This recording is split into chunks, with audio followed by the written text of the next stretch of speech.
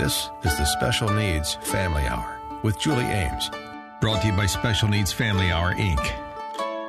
For the next hour, we'll be discussing the particular challenges and real-life solutions for families with special needs. If you found us, please know that you are not alone.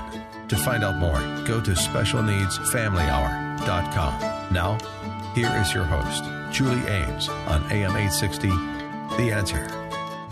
Thanks for listening today to the Special Needs Family Hour. I'm Julie Ames on AM 860, The Answer. Our show is dedicated to helping those parents and caregivers who are caring for special people. The theme of the show is the essay Welcome to Holland by Emily Pearl Kingsley. Kingsley describes the experience of raising a child with a disability. It's like planning a wonderful vacation trip to Italy, only to realize that your plane has landed in Holland. Holland isn't a bad place. It's just a different place. So you must go out, buy a new guidebook, learn a whole new language, and meet a whole new group of people you would never have met. Holland is a code word for living life with those with disabilities. My hope and prayer is that the challenges we all face in Holland will make us better people. It has been an interesting time for us in Holland. Our oldest two daughters, Maria and Christina, are on the autism spectrum and have intellectual disabilities. Our youngest daughter, Anna, is a typical teenager who is in college. Christina is doing much better after her emergency visit to the hospital. She has epilepsy, and we are in the process of adjusting her medication at this point in time. A parent goes through an adjustment period when they realize their child has special needs. They experience grief and move on to acceptance. It is at that point that they acquire new dreams for their child. The goal is for your child to have a contented life. And it took us a while to figure the contented life part out, but that was really the word for it.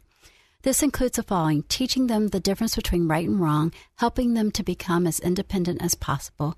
It is important to have something meaningful to do every day in order to provide a sense of accomplishment. It is also important for them to have a sense of community, to include friends, fun, and faith. Faith can be what brings them happiness. Ultimately, for those individuals with special needs, a contented life is contingent on having a safe place to live and services to provide help in the areas where an individual has deficits. Social Security and Med-Waiver programs are the cornerstone for individuals with disabilities to address their housing and self-care needs. We have an awesome show today. Our guests are Liz Montefu, the founder of Montefu Consulting, and Patti Rendon of Rendon Support Services. Liz has been guiding individuals through the rough waters of Social Security for over 30 years. She is experienced in benefit coordination. Patti Rendon has over 23 years of experience in Med-Waiver support coordination. They're going to be answering questions from listeners about SSI benefits and Med-Waiver services. I'm Julie Ames, and you're listening to the Special Needs Family Hour on AM 860 The Answer. Please stay with us. We will be right back. To reach Julie or any of the guests on today's show, call 813-816-2637. That's 813-816-2637. Or go to specialneedsfamilyhour.com. We'll be right back. Welcome back to the Special Needs Family Hour with Julie Ames on AM 860, The Answer. To contact Julie, go to specialneedsfamilyhour.com. That's specialneedsfamilyhour.com. Now, here's Julie Ames.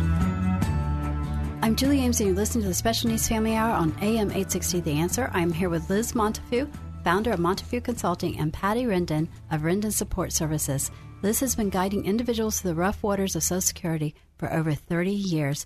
Patti Rendon has been a support coordinator for over 20 years. Hi, Liz and Patti.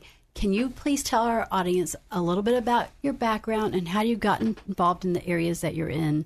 Why don't we start with you, Liz? Sure. Thanks, Julie, for having me today. I have been working with individuals who are disabled for over 30 years, like you said. Yes. Began my career in workers' compensation, actually, as a claims adjuster. And after a decade or so of that, I kind of morphed into helping those in the Social Security system rather than in the very litigious workers' comp field. So I've been helping folks in the corporate world as well as in my own firm for the last 11 years who are in need of filing or doing an appeal to a claim where they've been denied already for those benefits. So very much enjoy helping individuals and families, one family at a time, fight for those benefits that they so desperately need. Yes, and explain to them how that you represent them instead of a lawyer representing them. Right. You don't have to be an attorney under the Social Security system to represent folks because it's an administrative law system. So the judges that we go before are administrative law judges. We do have to be tested by Social Security, which I've taken that test and keep up with CEUs each year. So they are confident that we're aware of the laws and the changes and how to apply those to each case. So they should call you before a lawyer. That's right. Well, and then our other guest is Patti Rendon, and the other area that parents have to be concerned about is Med-Waiver support coordination. Can you please tell the audience a little bit about your background and what you do? Yes, thank you so much for having me. I have been a Med-Waiver support coordinator for 23 years in the Tampa area. I began my career out in San Francisco as a job coach and a travel specialist, helping individuals get to and from their jobs. I came to the Tampa area in Pinellas County, in which I continue working with support employment and supported living and case management. I then became coordinator and working directly with individuals on the Medicaid waiver here in the state of Florida back in 1997. So it's been a long road, and it's always an ever-changing field. Yes, and having visited with Patti and taking 3 pages of notes after visiting with her, I realized how much I don't know. So I am so thrilled that both of you are here today. Of course, Liz, I think this is your 3rd or 4th show. And this is really a follow-up to the show that we did with Liz on getting Social Security benefits for those from 18 to 24. Yes. So what we've done is we have listeners who have called in, and we're going to start with those questions related to Social Security. All right. So our first call is from someone named Kevin, I believe. Yeah, hi, Julie.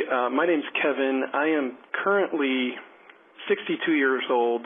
I'm the father of 2 beautiful daughters, and both are under the age of 25, and they're both disabled.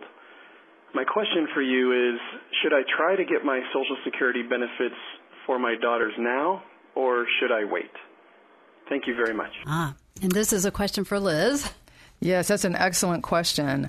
Under the Social Security regulations, individuals who are disabled prior to age 22 are eligible for what's called the Disabled Adult Child Benefit. So in Kevin's situation, he is nearing retirement age. For drawing his retirement, it would be an early basis if he wanted to start at age 62 and a half. Right. So my first advice is get with a financial advisor to determine when is the best time for you from a financial and tax perspective to start drawing your retirement, because that's going to be an important consideration for you. But your daughters will be eligible to draw on your record once you begin receiving that retirement benefit, as long as they can prove their disability began before age 22. Right, but what I don't understand about that, does that affect Kevin's Social Security? Oh, his own payment? Yes. It would not be affected. It's like an auxiliary benefit is what they call it. So there's a primary benefit amount that goes to the individual who is the wage earner on that record, and there's an auxiliary benefit available to dependents or others who may draw off that record. Wow, that's amazing. That really is an amazing benefit. Right. Well, the same thing is true for a regular Social Security claim for someone who's between the age of 18 and 64 who's filing for a claim. If you have minor children who are under age 18 when you're awarded disability, again, you get your primary benefit amount for yourself as the worker who's paid into the system, and then your dependents can receive an auxiliary benefit until they reach the age of 18 or 19 if they're still in school. Okay, now if Kevin passes away, what happens? Do the girls still receive that benefit? Yes, because that benefit is available to disabled adult children if their parents are deceased, disabled, or on retirement. Oh, my. So it's in any 3 of those scenarios. Wow. Amazing. Why don't we go to the next question? I believe this one is from Mary. Hi, my name is Mary. I have done some reading online about Social Security disability benefits and SSI benefits, but I'm confused as to which benefit I might be eligible for. Can you explain the differences between these types of benefits? Yes, that is such a great question and a very common area of confusion. The best thing to remember is Social Security disability benefit can be compared to Social Security retirement benefit, and that it is based upon your payment into the Social Security system via your paychecks. So when you work and they deduct that money that goes straight into the system, that is to make you eligible for the Social Security disability benefit and the retirement benefit. SSI is actually called Supplemental Security Income. It is a federal program, but each state administers it a little bit differently. But it is available to folks who do not have enough quarters that they have earned into Social Security to qualify for those benefits. Maybe, for example, if you're a mom who decided to stay home with your kids and raise your kids and you don't have a work history over the last 10 years, then you would file for SSI benefit should you become disabled at some point. Now, there's also financial criteria that must be met in order for you to qualify for SSI. It's a very stringent threshold to be means tested. So for a family, for example, $3,000 in income and assets is all you're allowed to have in order to qualify for that benefit. So it's a pretty stringent threshold. But the SSI is also a supplement for people who may have a work history where they have lower earnings that would make them eligible for a lower benefit under the Social Security disability program. Maybe you'll only get $500 a month, let's say, through your Social Security. You can file for SSI and get an additional benefit from SSI to get you up to that maximum benefit level for this year, which is $771 a month. So that way you're having a minimum at least of $771 per month coming in between the two benefit programs. So you could qualify for both, or you could qualify for one or the other depending on your work history and your current income and resources. Okay. Yeah, the medical standard for each of those programs is identical. So from a medical standpoint and functional standpoint, the process is the same. It's the financial aspects and the work history that differentiate the two. Okay, differentiate SSI and SSI for disabilities. Exactly. Got it. Okay, awesome. And our next question is from Hannah. Hi, my name is Deirdre. I have a child who is turning 18 years old next year, and he has never been able to hold a job due to disabilities that were diagnosed when he was younger. He couldn't receive SSI benefits as a child because our family made too much money. Once he turns 18, what benefits should we be looking at for him besides SSI? Thank you. All right. Liz. Yes, that's an excellent question. And that's an example of a situation where the family had too much in income and resources to let him qualify as a child for SSI benefits. So now that he's 18, he's an independent adult living in someone else's household. So in addition to filing for SSI, I would recommend that he pursue food stamps. Yes. That would give them some assistance there. And the disabled adult child benefit, once the disability has been proven to begin before age 22, would also be open to him if either of the parents, again, were on retirement or on disability or deceased. Okay, so all right. So what we're talking about is he can qualify for SSI, and then if one of his parents they're retired, based on that parent's retirement, or they've passed away. Correct. A child can receive the disability part of the parent's retirement. Correct. And depending on what that monthly benefit is, the SSI may or may not continue. So it would all be dependent on what that parent's monthly payment would be in order for that child to receive it. So for a family to claim that, they're not going to come out worse. They're not going to come out with less money if they go to claim that. No. Okay, and then the food stamp process, how does that work? Because usually when a family goes in and claims SSI, they say it's to help pay for food and shelter.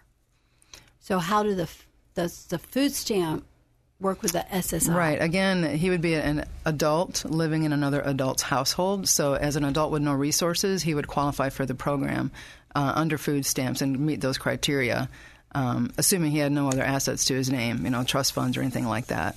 But yeah, the food stamps is there. The SSI is there to be used for the person who's disabled. Right. But food stamps is certainly an adjunct benefit that can be applied for and should be applied for when the eligibility requirements are met, just to help the family and help the individual. Food stamps, is that like coupons? How does that work? Right. It's there's an electronic version. They also have the coupon version for those that aren't able to do the electronic version. I'm not familiar specifically exactly with how they do it now this year, but I know I've seen clients that have had each the electronic method with a card as well as the vouchers that have been used. So basically they just go to any grocery store? There you can see most grocery stores will post on their windows whether or not they accept that program, and then online you can get a list of items that are eligible to be bought using that particular service and benefit. Okay, and do they still call it food stamps? It has various different other names. The food stamps is the most commonly known that I'm familiar with. Okay, all right. Well, on to the next question. Hi, I'm Hannah. I am 21 years old, and I'm currently receiving SSI benefits. Can I work and still receive SSI? All right, Liz. Yes, that's a great question. And the easy answer is yes, you can. However, there will be an impact to the benefit. There'll be an offset taken for any earnings that you have directly against that monthly benefit. And SSI will check with you each month to determine what income you have coming in and whether or not you're going to still qualify month to month for that benefit. So my recommendation to folks is, yes, if you need to have money coming in from wages, just be careful how many hours you're working. As long as you're receiving a dollar's worth of SSI each month, you will still retain your Medicaid eligibility. But because the benefit's only $771 per month maximum, the offset will take that benefit amount down pretty quickly, depending on how many hours you're working. Oh, my. Interesting. I had never thought that they would, if they no longer had SSI at all, that they would not have their Medicaid. Right. Well, the Medicaid eligibility that is associated with SSI remains active as long as the beneficiary is receiving at least $1 worth of SSI each month. Once that stops, then you have to qualify for Medicaid under a different part of the program. Okay.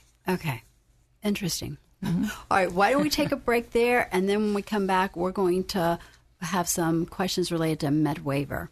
I'm Julie Ames, and you're listening to the Special Needs Family Hour on AM 860 The Answer. I'm here with Liz Montefu and Patti Rendon. Both are experts in the respective fields of Social Security and Med-Waiver. They're answering questions from listeners about SSI benefits and Med-Waiver services. To reach Julie or any of the guests on today's show, call 813-816-2637. That's 813-816-2637. Or go to specialneedsfamilyhour.com. We'll be right back. Welcome back to the Special Needs Family Hour with Julie Ames on AM 860 The Answer. To contact Julie, go to specialneedsfamilyhour.com. That's specialneedsfamilyhour.com. Now, here's Julie Ames. I'm Julie Ames, and you listen to the Special Needs Family Hour on AM 860 The Answer. I'm here with Liz Montefu and Patti Rendon. Both are experts in the respective fields of Social Security benefits and Med-Waiver services. They are answering questions from listeners about SSI and Med-Waiver. Now, on that last call, we were just talking about how it's the responsibility of the person receiving SSI to report monthly how much they're earning. Correct. Okay. Right. And there is a formula that when you're earning SSI, if you're earning wages, you won't ever earn less money than you would on SSI. Correct. However, but there will be the offset that brings the benefit amount down as the wage amount goes up. Right. So as long as you're earning $1 of SSI, you still qualify for Medicaid. Correct. Yeah, okay. But you're right. It is important. The individual who's receiving the benefit, the onus is on them to report to Social Security any income that they have, and that goes for SSI recipients as well as Social Security disability recipients that are trying to go back to work. So it is your responsibility. Social Security will eventually catch up with you and look at your Social Security number and determine that you have earnings, and then you're in an overpayment situation months down the road that you don't want to be in. Right, because they want their money back. Exactly. And they're going to deduct it from your SSI paycheck. Correct. Right. Yes. So better to put the kibosh on that and report it yourself, each month. Okay. All right. Now our next caller, we'll see. Hi, this is Liv, and I'm calling because my daughter is 17 years old and is in special education programs at her high school. I've tried filing for SSI benefits for her, but she was denied because they said we didn't have adequate evidence to prove her claim. I submitted records from the school and from her doctors. What else can we do to prove her claim? Thank you. Okay. That's a great question. And we went over this a little bit more in more detail in the last show that we did. But yes, the medical records and educational records are the foundation for any claim for a child that's filing for SSI. But great evidence that you can also obtain to support that would be statements from family members and friends who observe the functional issues that you have with your child, whether it be physical, cognitive, whatever it might be. Same thing with therapists or case managers that might work with that child. Anyone, if they're in an after-school program, anyone who may be in authority over them in that program that can provide a statement just with regard to day-to-day functioning is really going to be an important piece of evidence. Okay. Wow. All right. Now we are going to start our questions related to Med-Waiver, and Patti Rendon is the expert. So she is going to be answering these questions for us today. Our first question. Hi. I am a father of a daughter with cerebral palsy. I'm 65, and I just retired this past May. We've been notified that my daughter, who's on the home and community-based waiver, who has SSI, will be losing her SSI. We were told that she'll be receiving SSDI and Medicare. What does that mean for her services she receives through the home and community-based services waiver? Thank you. That is a question we're asked very frequently, and I think it catches some families off guard. So when you retire or an individual retires and their daughter or son has been diagnosed with a developmental disability prior to the age of 18, and they've been receiving Social Security benefits under SSI or supplemental Social Security income, when the family member or dependent, their mother, their father, has retired or passed away, they will be receiving a notification that SSI benefits will cease because they will now be receiving dependent benefits off their retired or deceased parent. And that makes a good scenario that they're now eligible to receive Medicare benefits for their health care. And they're usually their SSA or their disability income is more than SSI. However, without having Medicaid, they're no longer eligible for the home and community-based service waiver. So it's very critical that when they're notified that this benefit's going to shift from SSI to Social Security disability income, that they reapply for Medicaid through Access Florida under the home and community-based service waiver. And by doing that, they can still maintain their Medicaid and maintain their Social Security disability and Medicare. So they maximize their health insurance and maximize their financial benefit based upon their family members that's been deceased. Oh, my. Now, is that Florida law or is that national law? It's two-part because their SSI is based upon Florida guidelines. Right. And although it's a Social Security benefit, Florida has its own Medicaid and Social Security, supplemental Social Security income guidelines. Wow. But Social Security disability is going to be through Medicare and your federal benefits. But you must work with your local Social Security office to be able to coordinate that transition. Right. But here's what's fascinating to me is that if a child was living at home and they received the Medicare, then you could augment, if they had the means, they could augment the insurance for other things. You know how the elderly people are buying extra insurance policies to complement their Medicare and all that stuff? Now, if you have Medicare through your Social Security disability income and you remain on the home and community-based service waiver, you then maintain your Medicaid. So both the home and community-based service waiver would cover any consumable medical supplies that you would need that the Medicare and Medicaid would not pay for. Okay. However, you must work with your Social Security office to maintain both your benefits. And so Access Florida through Department of Children and Families and Social Security must be worked in partnership. But if you're on the home and community-based service waiver, your waiver support coordinator can walk you through the process. But information is powerful. And so your support coordinator must have the information that this change is occurring. Right. And this is the thing, is every individual on the Med-Waiver has a support coordinator, someone like you. Correct. So right now there's over 30,000 people in the state of Florida that have home and community-based waiver services. And each one of those does have an individual waiver support coordinator. Yes. And that waiver support coordinator will help coordinate everything they need to run their day-to-day lives. But they want to do that in conjunction with their national supports, their family members, their community partners. They want to be a strong advocate that walks side by side with that individual to maximize their benefits and their life. Awesome. Okay, well, why don't we go to the next question? Hi. My son has an intellectual disability. He has lost his SSI because his father died this past spring. My son has begun receiving SSDI dependent benefits and Medicare benefits. Does this change from Medicaid to Medicare affect his home and community-based waiver services? You know, this is one of the problems that all of a sudden a family member passes away and the family is so overwhelmed and consumed with grief that they forget to prepare for these types of moments. And so I think it's always vital that we advocate for the individuals with disabilities and their families to have somebody standing by as an outside party, that when something occurs as a disaster in their life, that they have an outside person reminding them of key elements. And your individual son or daughter's benefits is critical.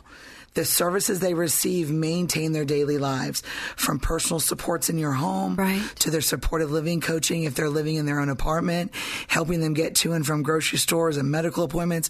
And so having that outside person or the waiver support coordinator being that one of 5 calls that you call when a major emergency happens in your household, they can be looking for those key elements and not missing a notification that Medicaid benefit's going to end. And in order for that home and community-based services to continue, you must have Medicaid. So within about 30 to 60 days, you're going to get a letter or a postcard from Medicaid saying your Medicaid benefits are ending because your Medicare benefits are beginning. And so having that waiver support coordinator on top of it early, they can be in conjunction ready to apply through Access Florida for those Medicaid benefits because you have an open home and community-based service waiver slot. Wow. And when we say Access Florida, what does that mean? Through Department of Children and Families, if you're applying for Medicaid, you're applying for food stamps, or you're applying for the home and community-based service waiver, you go to Access Florida under the Department of Children and Families, and it's their application process. And you as a coordinator would do that? We will assist you in doing that. Okay. One of our roles is a partnership. We do not want to take away your ability or the individual's ability to be able to do what they can do. True. We want to partner with them so that we don't maintain their disability. So that's excellent. That's really good. All right. So here's the thing. The minute, let's say the father dies, how soon does all this go into play? Like, when do you get this notice all of a sudden? You're usually notified 30 to 60 days, but you're still consumed with all of the things happening with that family member passing away.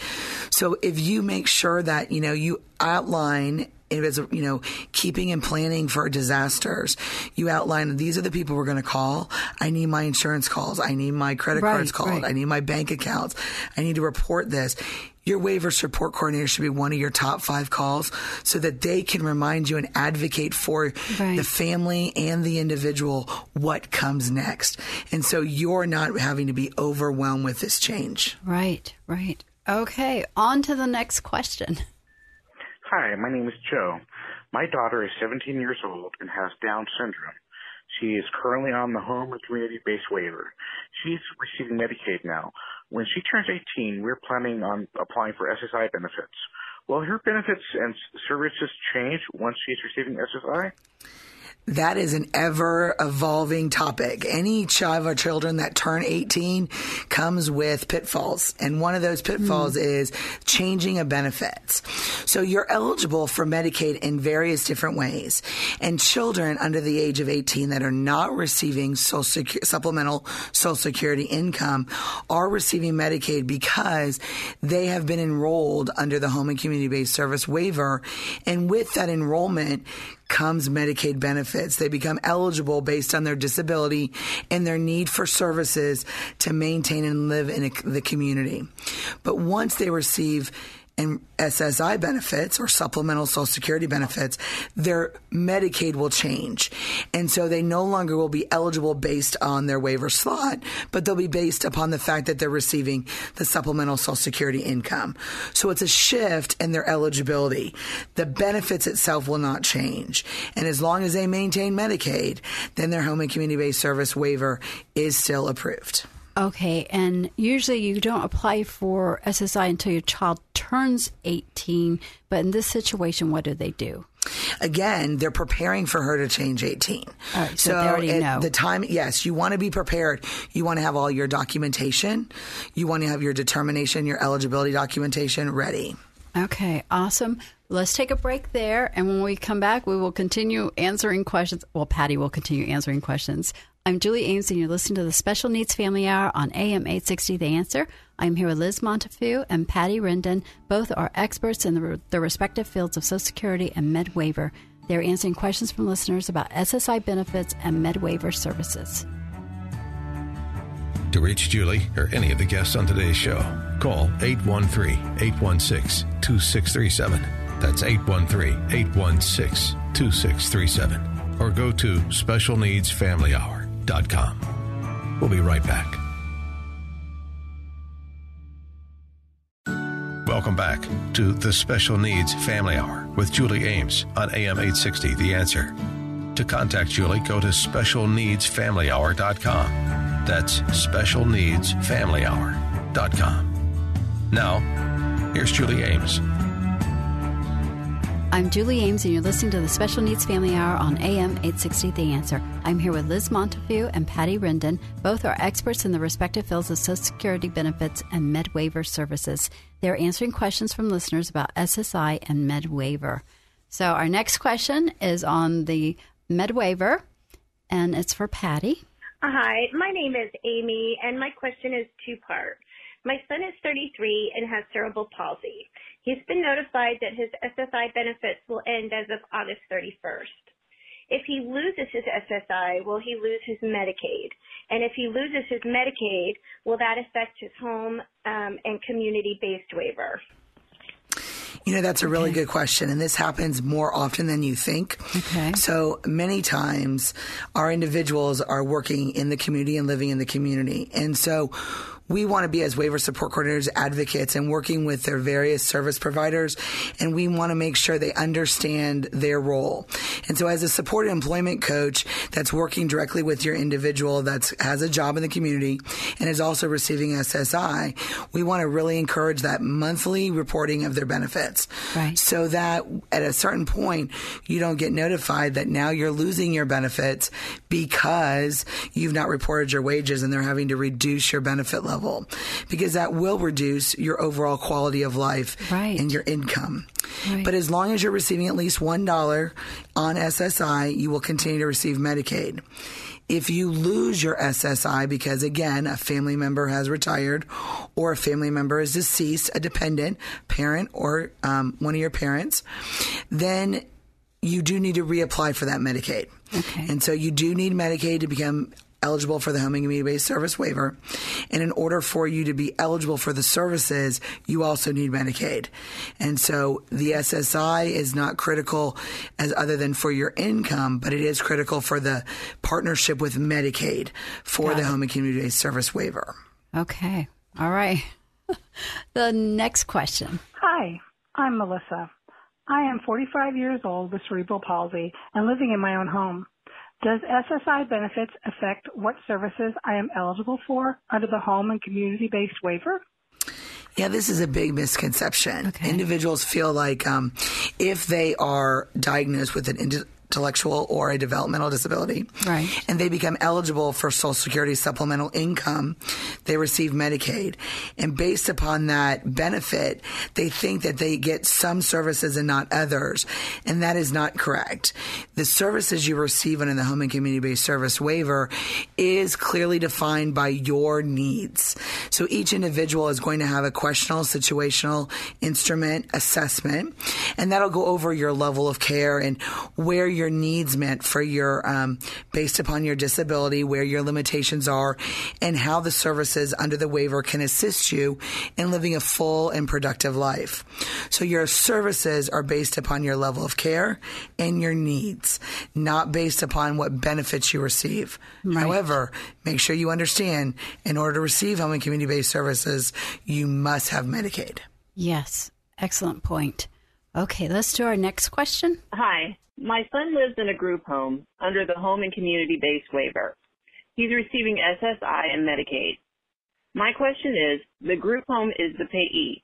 What is his responsibility to pay for, and what does the home and community-based waiver pay for? This is an excellent question. Many family members get confused on the responsibilities of Social Security and the home and community-based waiver for what's paid for under the group home. So if the group home is the payee for the Social Security benefit, right, they are responsible to report what that money went for. They're responsible to keep receipts, and they're responsible to report what those wages that were used for throughout the year on an annual basis to Social Security. Okay. Now, each month, the individual should receive a monthly stipend to spend as they will, to pay for their shampoos, their clothing, their any of their personal daily living skills, deodorants, anything that they would need. Then they have a room and board that comes out of that Social Security, and that is the same no matter who you are living in the group home. The room and board designation is determined by the Agency for Persons with Disabilities, and then any money above that is eligible to be spent by the individual, but will be housed by the group home. But it must be separate from any of the group home's personal accounts. Each individual must have their own accounts, and it must be separate.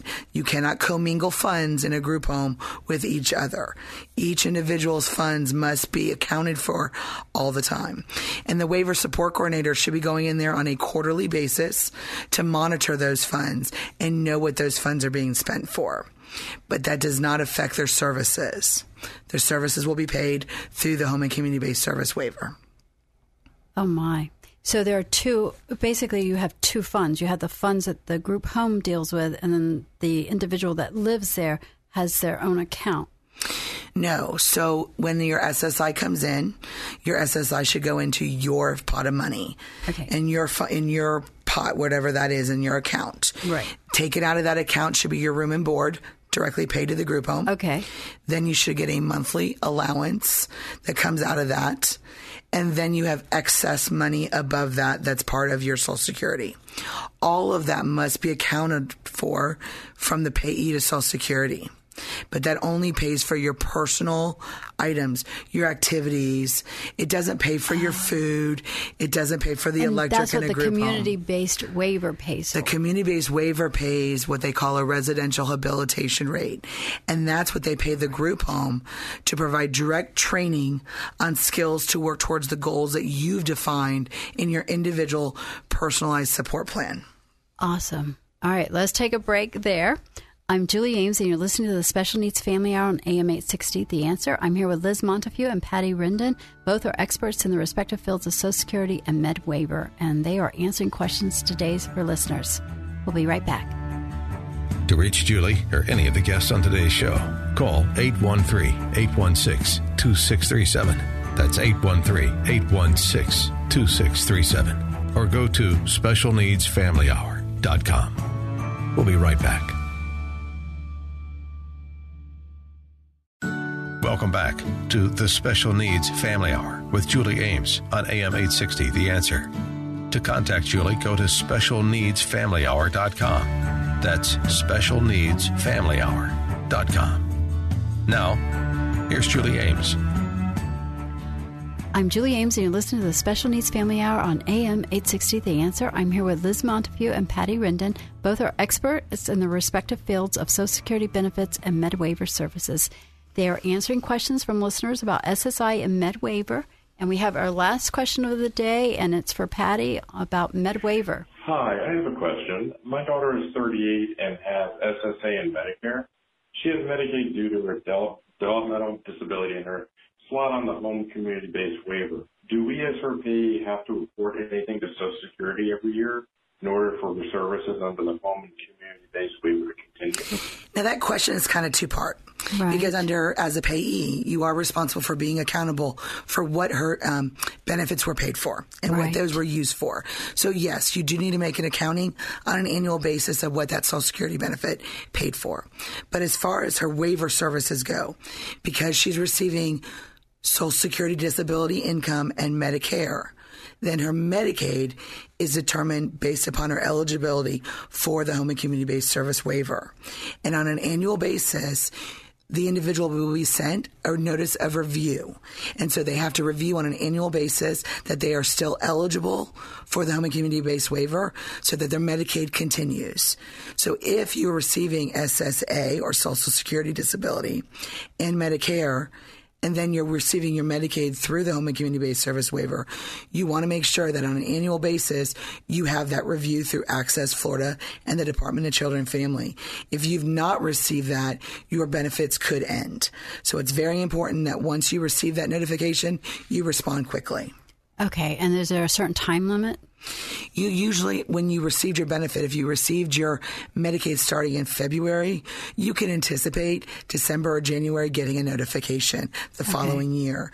But as soon as you get that notification, you should contact your waiver support coordinator immediately so they can walk you through and partner with that process. Yes. So any letters like that, you don't put them aside, you answer them. No, and a lot of times when you receive that letter, sometimes the date that they expect the documents to be received are either on or within 48 hours from the receipt or even prior to receiving the letter. So it's critical by the end of that calendar month, you get that documentation in.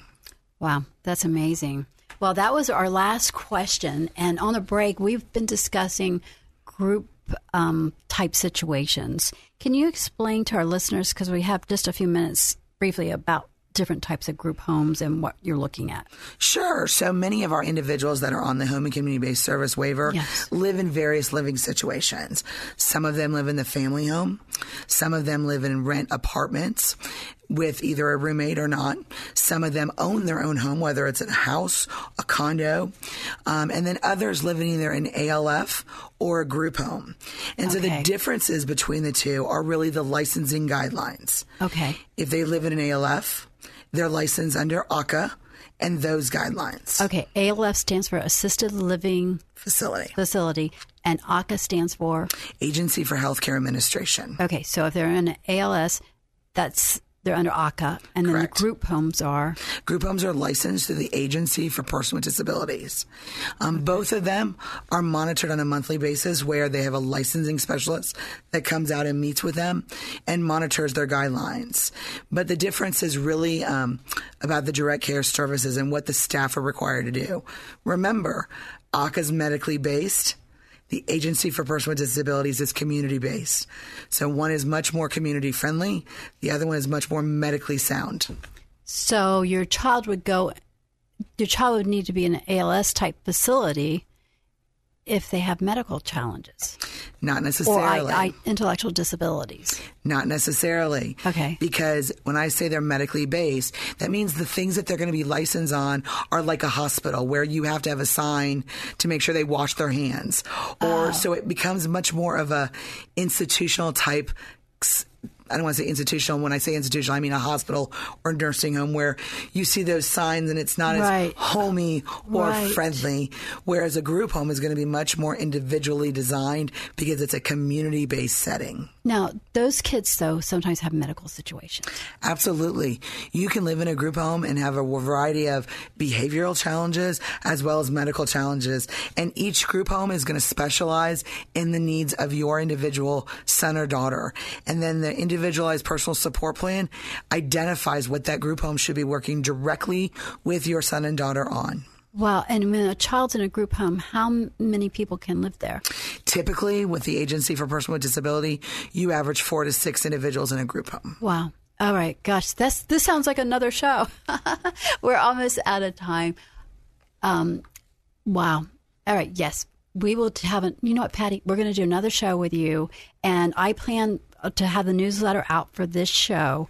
And for those of you that aren't signed up for the newsletter, you need to be, because I put all the links that you need to know, and I'm going to send out, after we do this show, in a week or two, I'm going to send out a newsletter with all my shows related to finances, Social Security, everything they need to know linked to the podcast on those subjects. So you too, Liz, Patti, you guys are awesome. Thank you so much for being here today. Thank you so much for having us. And really, we're excited to be able to share the information we have. Thank you so much for having me again, Julie. It was great to be here. I'm Julie Ames, and you're listening to the Special Needs Family Hour on AM 860 The Answer. Don't forget to like the Special Needs Family Hour on Facebook and sign up for our newsletter. Please join us next Sunday afternoon at 1. Thank you for listening to the Special Needs Family Hour. If you've missed any part of today's program, you can get the podcast of this and every show at specialneedsfamilyhour.com. While there, please take advantage of the resources we've made available. And if you're so inclined, please support the advertisers that support this program. Special Needs Family Hour, Inc. is a nonprofit 501c3 organization. More than anything, just know that you are not alone. And we invite you to join us next Sunday at 1, only on AM 860. The Answer.